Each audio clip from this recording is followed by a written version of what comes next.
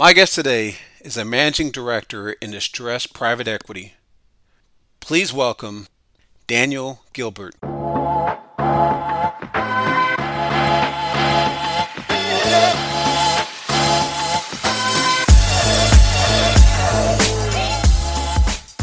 Dan, how's it going? I'm good, thank you. How are you? Hey, I'm doing fine. I'm doing great. Thanks for coming on to the podcast. I appreciate you having me. Good, good. Well, hey Dan, let's jump right into it. Sure. What do you do? What do I do? I am the managing director at a small private equity firm based in Atlanta where I lead distressed strategy, which sounds a lot fancy than it is. It's not fancy at all. All right, so let's talk about it. Can you briefly talk about what distressed strategy private equity is? Yeah, private equity is some version of pooled wealth, whether it's what some people refer to as a family office, which is a single or small group of individuals that have pooled their money to make investments, or private equity that publicly traded, large New York City kind of private equity. And there's a lot in between, and I certainly fall on the in between. It's a small firm with I think seven or eight of us managing a shade under $100 million of investment. I joined that firm 7 months ago to lead distress strategy. And what my goal is to not only help the firm through any distress in any of their investments, is to not only be a resource internally, but to seek out distressed investments and take equity positions in companies that need to go through some type of turnaround or renewal. Okay. All right. So you invest in troubled companies' equity you take control of them during a bankruptcy or a restructure, turn them around, and then eventually you sell them or they go public?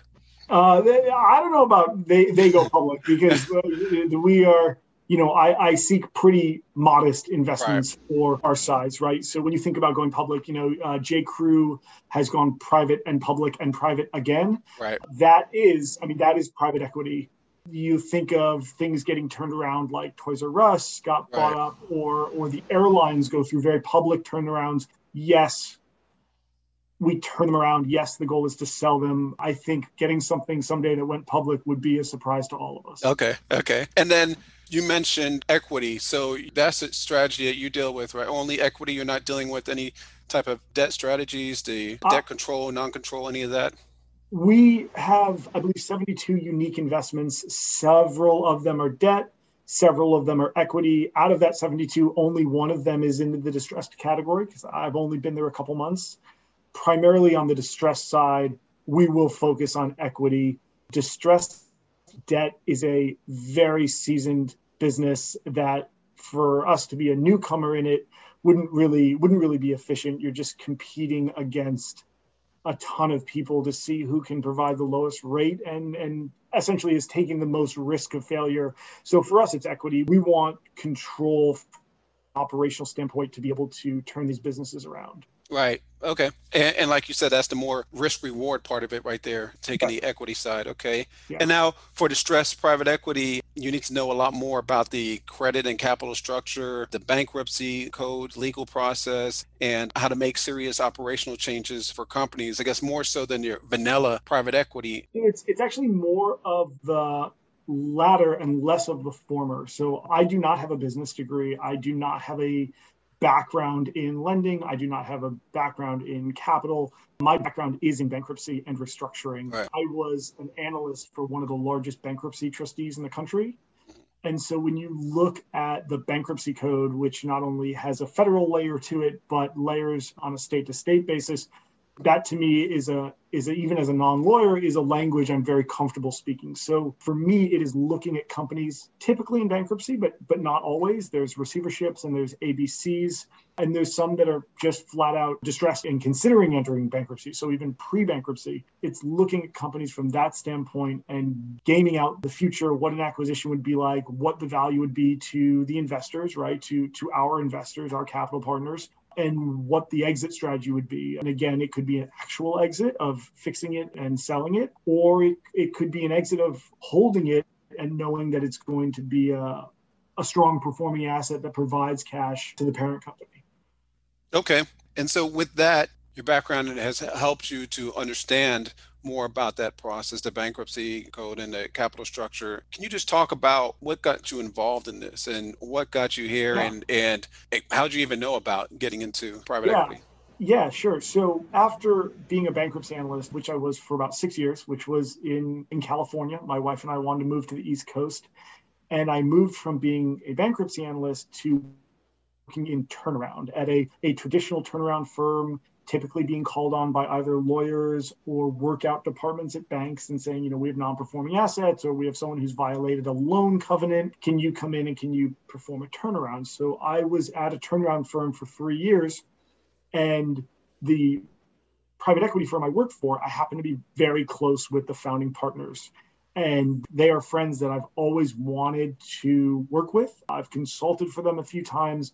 We have great synergy and great friendship, and the opportunity arose for me to join them. They had a specific project, and we had taken several months to sort out what distress strategy would mean to us and what our goals would be. And so I chose to make the jump and join their firm. But it started as a bankruptcy analyst reading thousands of pages of petitions every month for a trustee and annotating them for the trustee and learning all the crevices and corners of the bankruptcy code Hmm. to being in turnaround and doing large wind downs and orderly liquidations for failed turnarounds or successful turnarounds, getting to be part of a team building complex cash flow models and working capital models, which was a great thing to learn after leaving a bankruptcy analyst position, to kind of add some of that financial analyst experience to it and take it all together and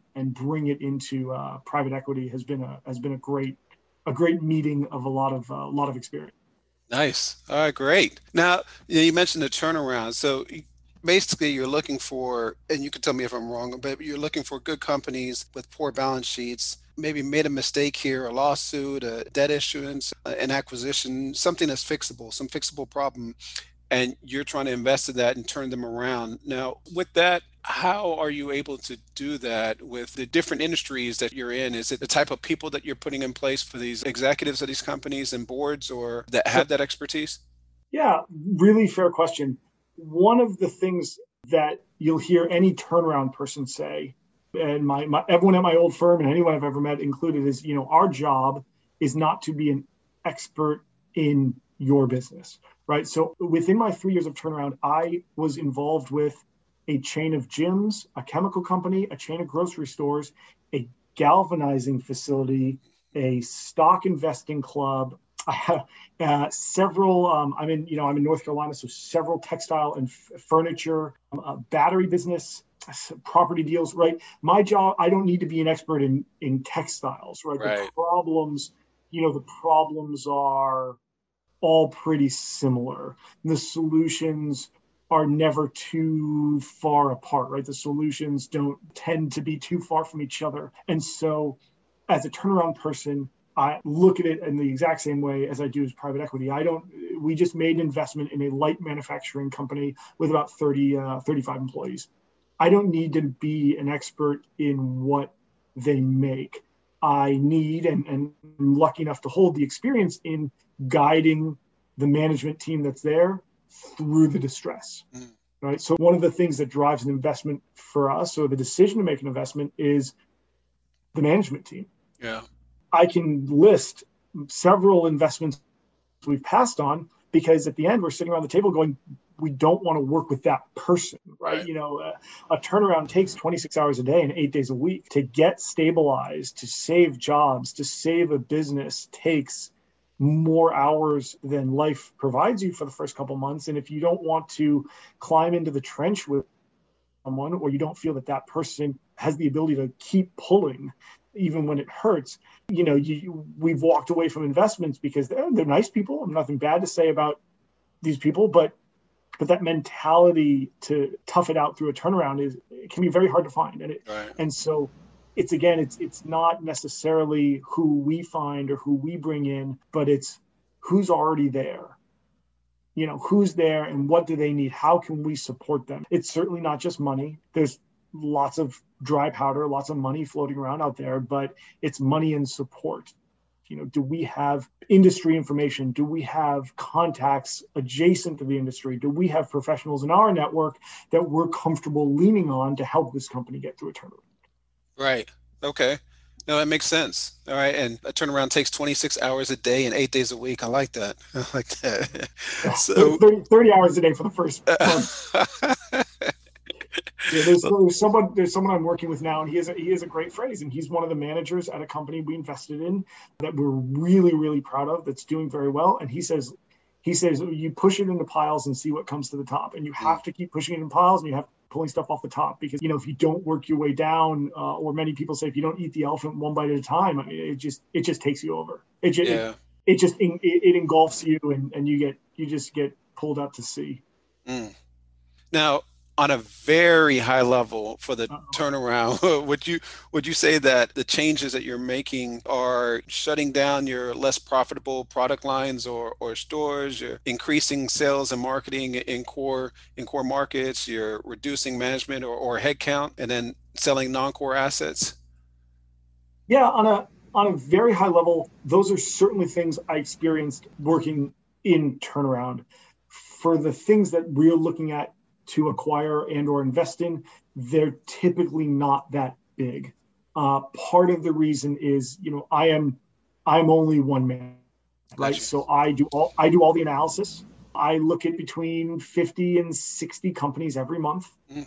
I do all Wow. the analysis. That means I do all the bird dogging. If I find something that is of interest, I have actually spent most of this morning starting to build my knowledge on a company in Texas that we're interested in.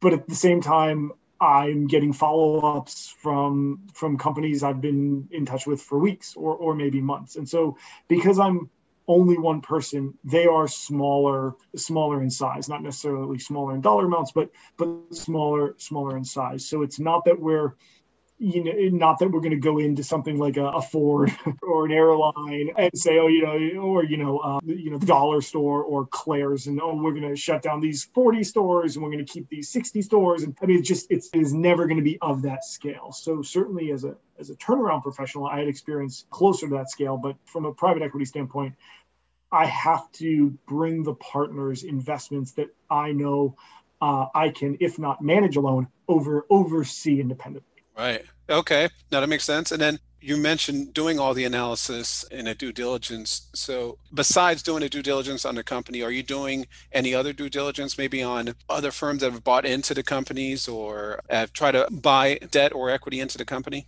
I have seen some that have some private equity involvement, and people are trying to get out, or they're in bankruptcy and they're going to be essentially forced to get out or restructure. But typically I'm seeing, what would be virgin companies, people that have traditional commercial debt, and they've come across a hard time. A lot of it's COVID related. I can tell you one I can tell you one that I liked, and the partners didn't even want me to research, but it was a laundry service at one of the biggest airports in the country, but their contracts were with Emirates and Lufthansa and Swiss Air. And it's all these just these fantastic, giant, high-end airlines. And they're going to come back, but the question is when. And when I'm essentially projected out the hold of the investment timeline, they said the length was conceivably too far. And so I liked it. I'm also an airplane nerd, so I like airplanes, but I liked it. And that's the kind of stuff you're seeing. They're not bad businesses. They're almost always not bad people. And so by default, it's not been bad or corrupt management, but we're seeing a lot of COVID impacted businesses, a lot of hotels, a lot of restaurants, a lot of airline or airport adjacent industry. Nice. Okay, great. Great example. Thanks. That makes sense. And you're able to take advantage because you have these funds locked up for long periods of time, right? So you can wait for a turnaround to happen. Yeah, but I need to at least have a sense of how long it's going to take, right? Right. So some of our capital partners and some of our investors are in different strokes for different folks. There's people that don't want their money tied up for 3 years, and there's people that are comfortable having their money tied up for 10 years, right? And so depending on where the money is sourced internally, how it is managed internally, because our distress strategy is not a standalone fund. They're not people specifically invested in the work I'm doing. So that cuts both ways. First is I don't have a mandate to spend money, right? When I was in bankruptcy and I was analyzing all these bankruptcies for the trustee, I would get constant calls from people. What can I buy? Do you have any land? We need to deploy capital. I don't need to do anything. I need to take my time and find the right investments. And so on one hand, I have no pressure to deploy capital, but on the other hand, that when I need capital, questions come up of, okay, internally, where are we going to draw that capital from and what restrictions might be on it? So for example, okay, you can have this capital, whatever you do, Dan, this company has to be stabilized in X number of months. You have to refinance us out. You have to be able to go to a bank or go to an asset-based lender and get this company paying a traditional ABL loan to get our capital back in X number of months. So it's certainly a double-edged sword. Okay. All right. And then you mentioned the partners and the investors. So earlier we talked basically about the operations and investing. Now the fundraising, are you doing that as well? I'm not. Okay. All right. No, I'm not. I'm lucky enough to know some people in my time that are wealthy enough to invest in private equity. I certainly am not. I'm not wealthy enough to invest in private equity, but I've been lucky enough to know some people and introduce them to the fund. But no, I don't do any fundraising. Okay. All right. And so let's talk about what a typical day looks like for you. How does that look? So it depends, right? If I don't have any active investments, and I currently do. So I've been traveling every single week since the middle of April. This is my first full week at home since the middle of April. And if you're listening to the podcast, it's July 15th today. And so with something so hot, with this investment that we just made, I am in that company as the chief restructuring officer. There's over 30 employees. It's that light manufacturing company I previously mentioned.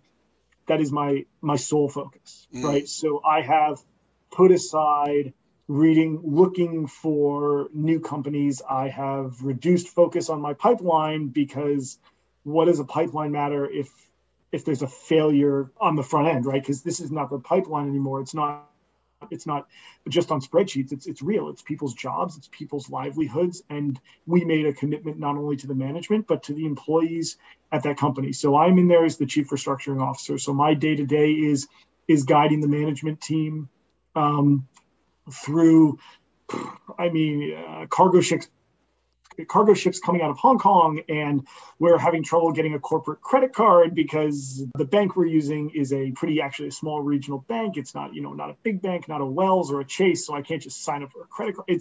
We needed to update the badges to get into the building for the security system. So it's digesting whatever someone needs to bounce off me, whether it's a production manager or the order or the head of product or the CFO.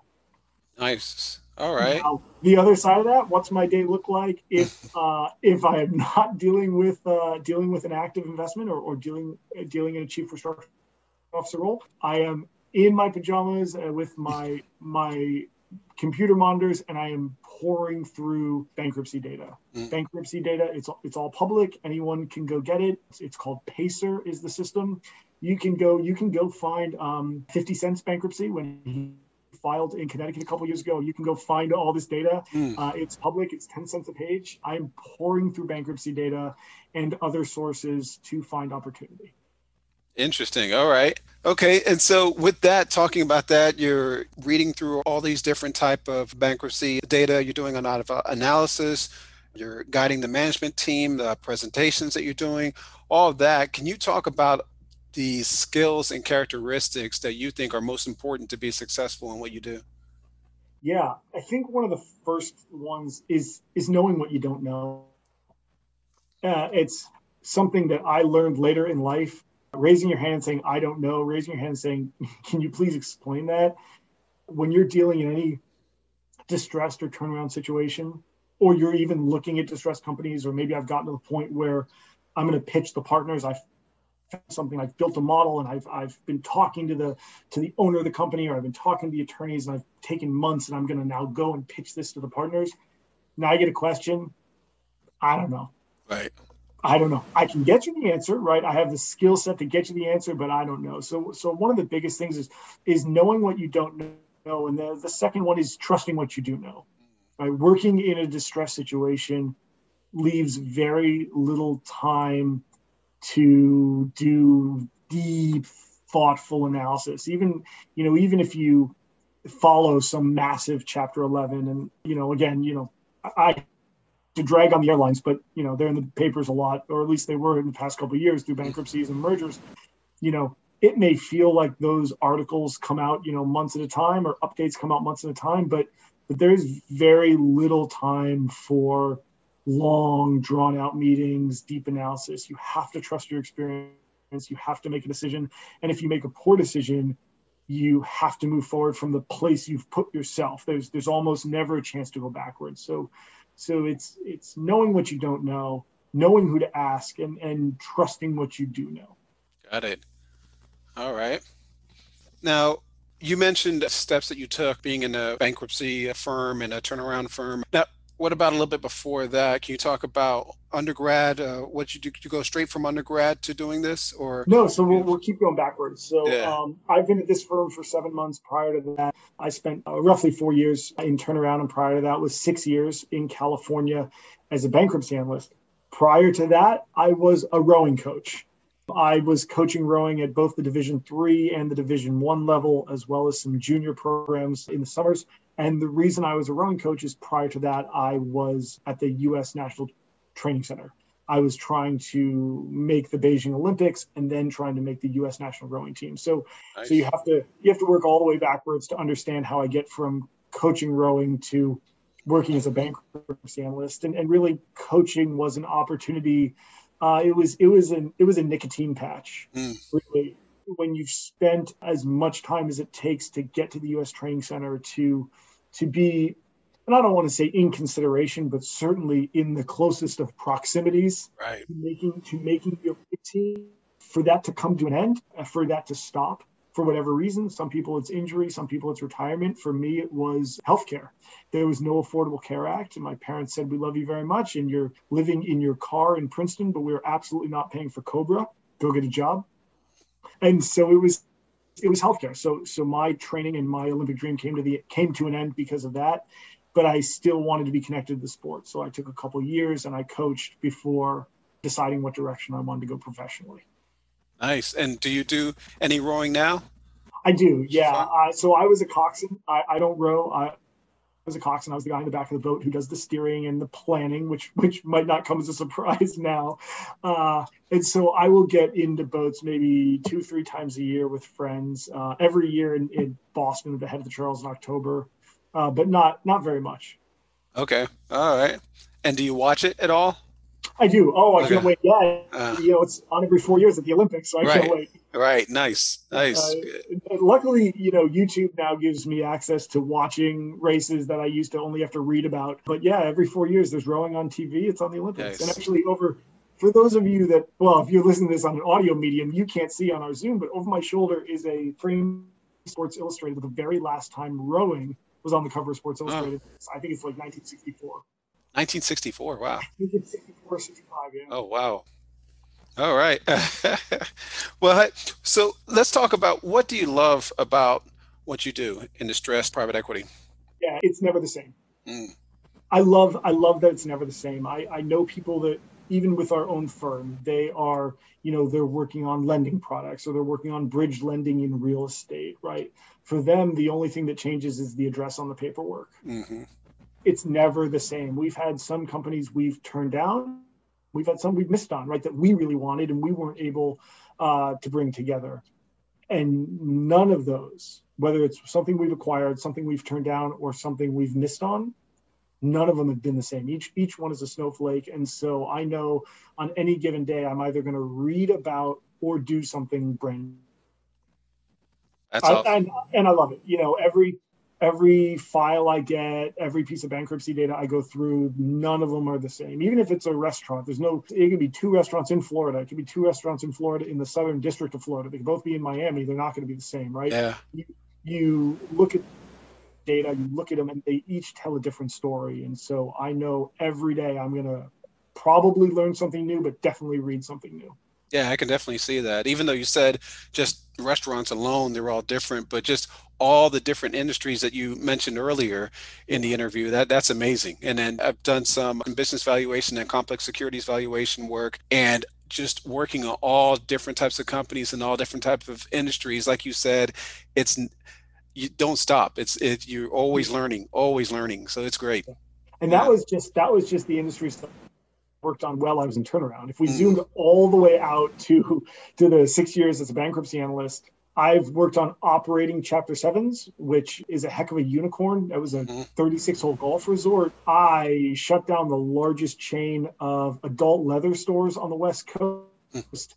I have shut down nightclubs and roofing companies and C-stores, corner grocery stores. I actually worked at a C-store for a couple of weeks because of the bankruptcy rules. The business had been sold in a 363 sale, but they weren't able to change over the WIC account, the women, infant, child account, the WIC Yeah. account. And because they weren't able to change it over, the judge's order permitted the buyer to use the debtor's WIC account as long as it was supervised. So I would be in the store like 3 days a week at night running all the WIC transactions to verify, because it was in a part of town of California. We were not going to close it down. We had to take WIC. It was essential for the community for WIC to be available. It was more than a corner store. They had fresh meat, they had produce and vegetables. And so we didn't want to shut down the WIC account. So the judge was like, that's fine as long as someone's supervising it. So I worked in the C-store. I worked like a mini grocery store / deli. And I worked there a couple of days a week because I supervised the WIC account to make sure that not only the person that bought the business maintained the value, the going concern, but that the community still had the access to the food. You definitely got in the weeds. You got your hands dirty Oh, there.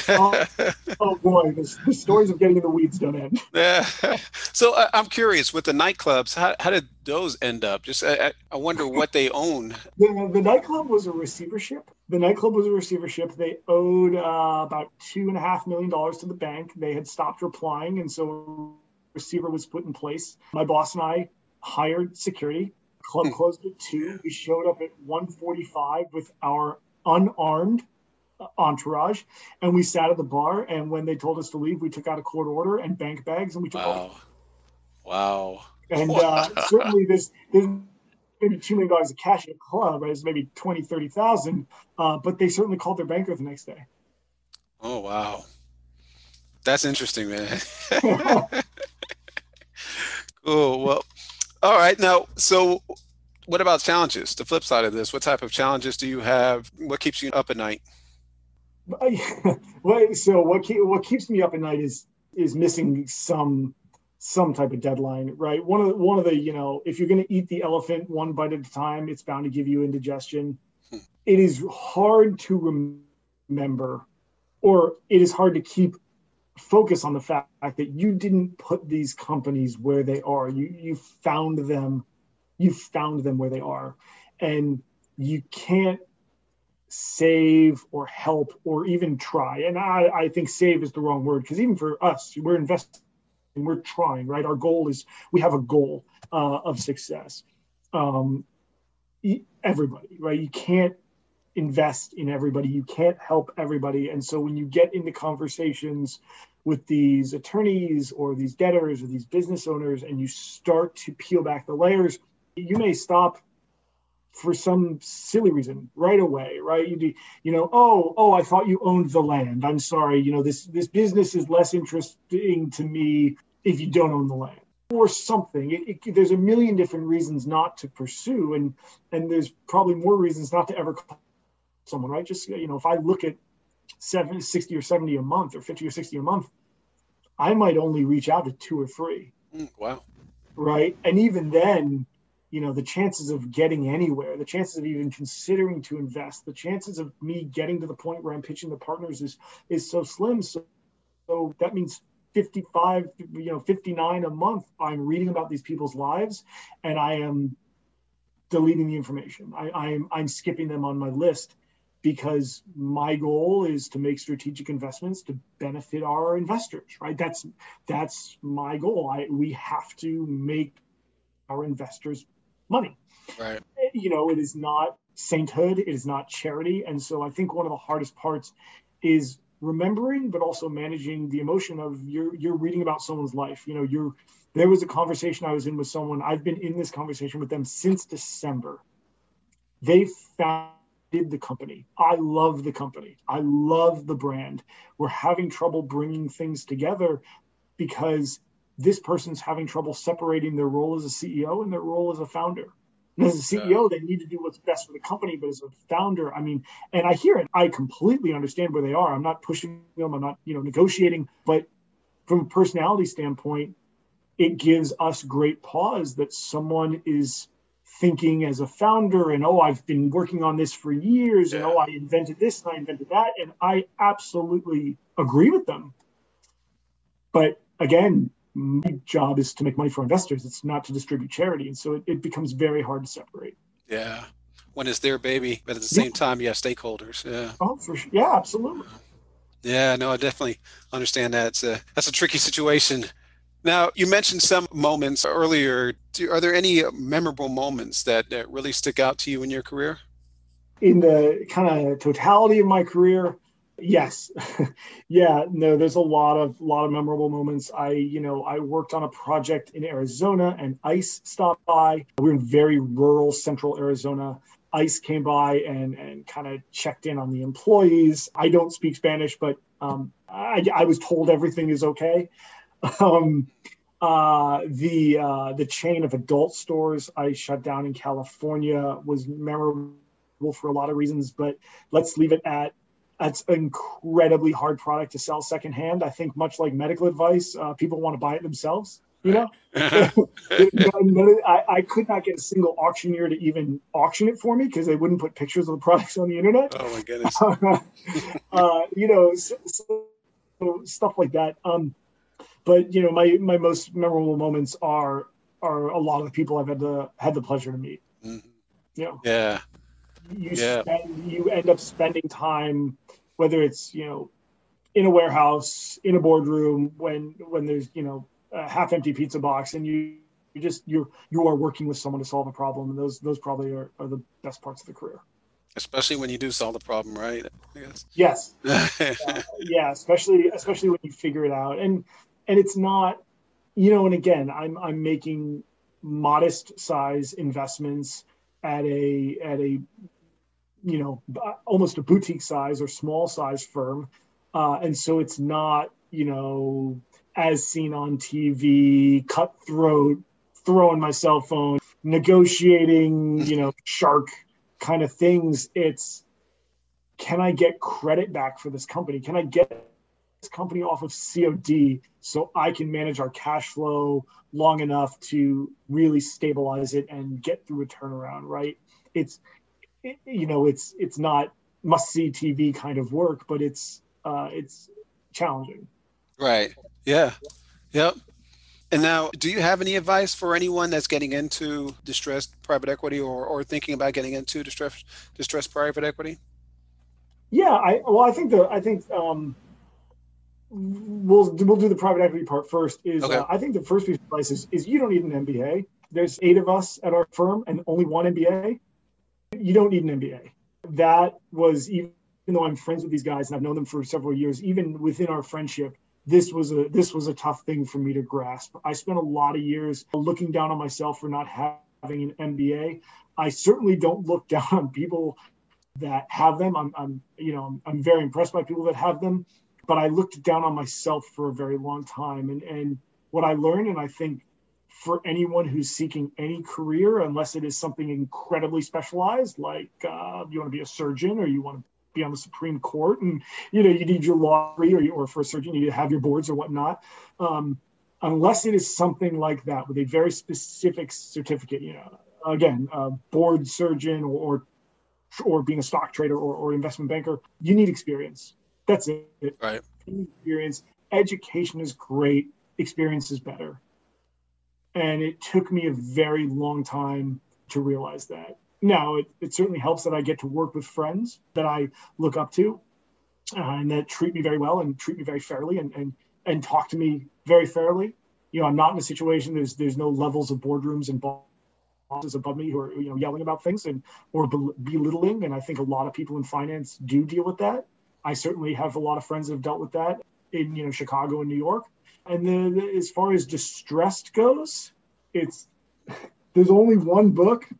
There's only one book. If you really care, it's Corporate Turnaround by Donald Bibeau. I think it was published in the mid 80s. That's it. It's, how managers turn losers into winners. It's a fascinating read because he talks about like how great Kodak is. And if you read it now, it's kind of, they're gone. And he talks about Memorex and Texas Instruments and all these fascinating companies that, you read this book 40 years after it was written, you really get to see what happened to them. But there's no direct path to working in turnaround. There's no direct path to working in distress. If you're fresh out of B school and you go to New York City and someone may put you on a desk of buying and selling distressed debt, or you may learn about it. But if you want to get your hands on and get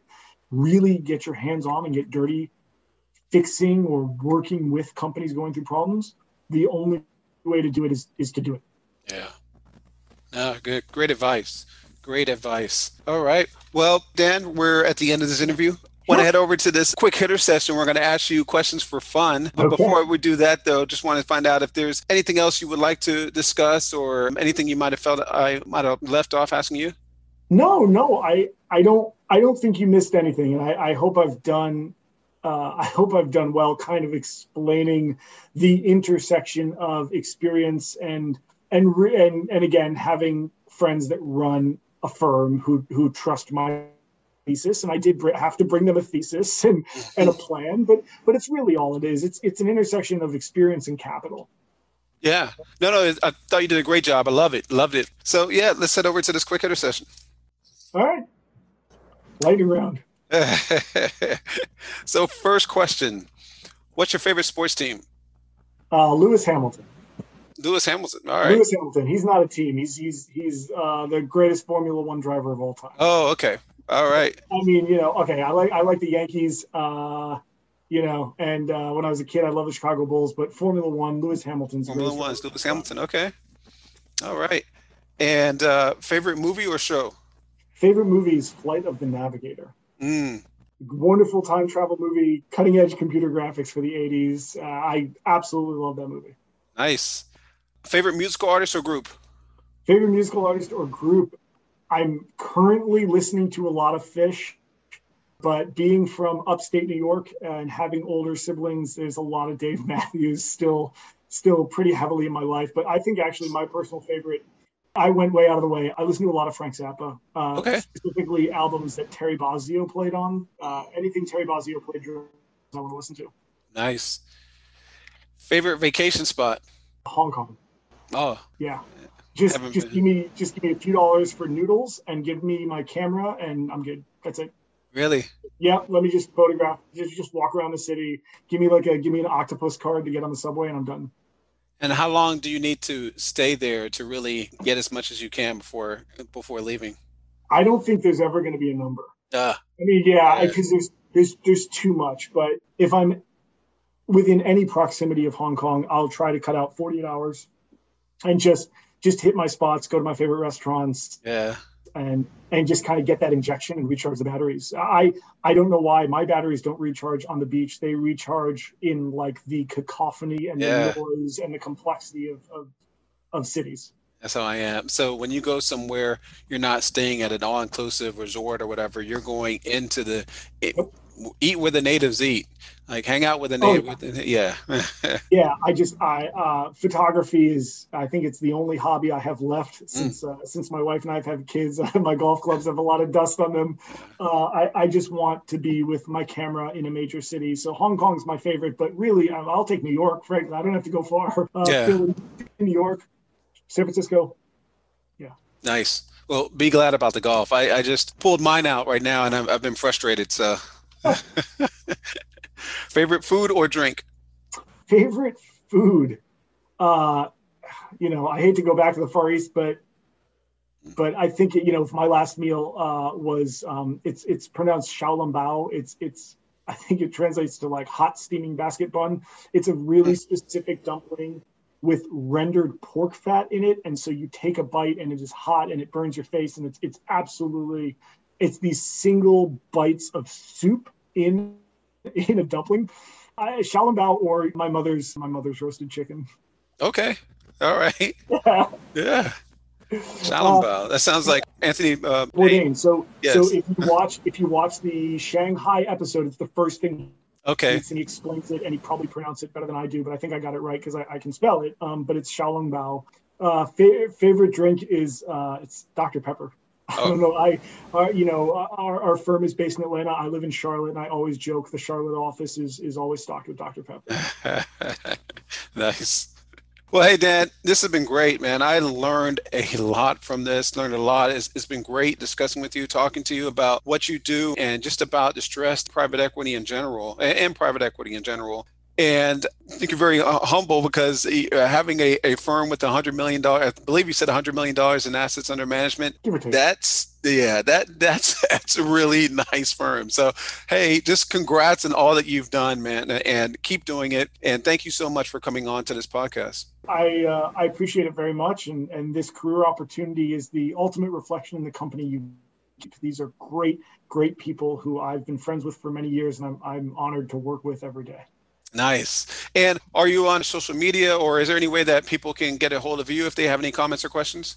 My LinkedIn is my best. Okay. Can you want to put that in the show notes? Is that Yep. okay? Yeah. I mean, I'm media. It's I am golfer Dan because I did used to golf on Instagram, but all you're going to see is food and airplanes. And if you like pictures of airplanes, at I am golfer Dan, there's always going to be pictures of airplanes. Well, that sounds great. Well, thanks, Dan. Have a good one. My pleasure. Thank you, everyone. If you have any comments or questions or would like to be on the podcast, please reach out to me on Instagram at Rodolfo Cooper. Thank you. Bye.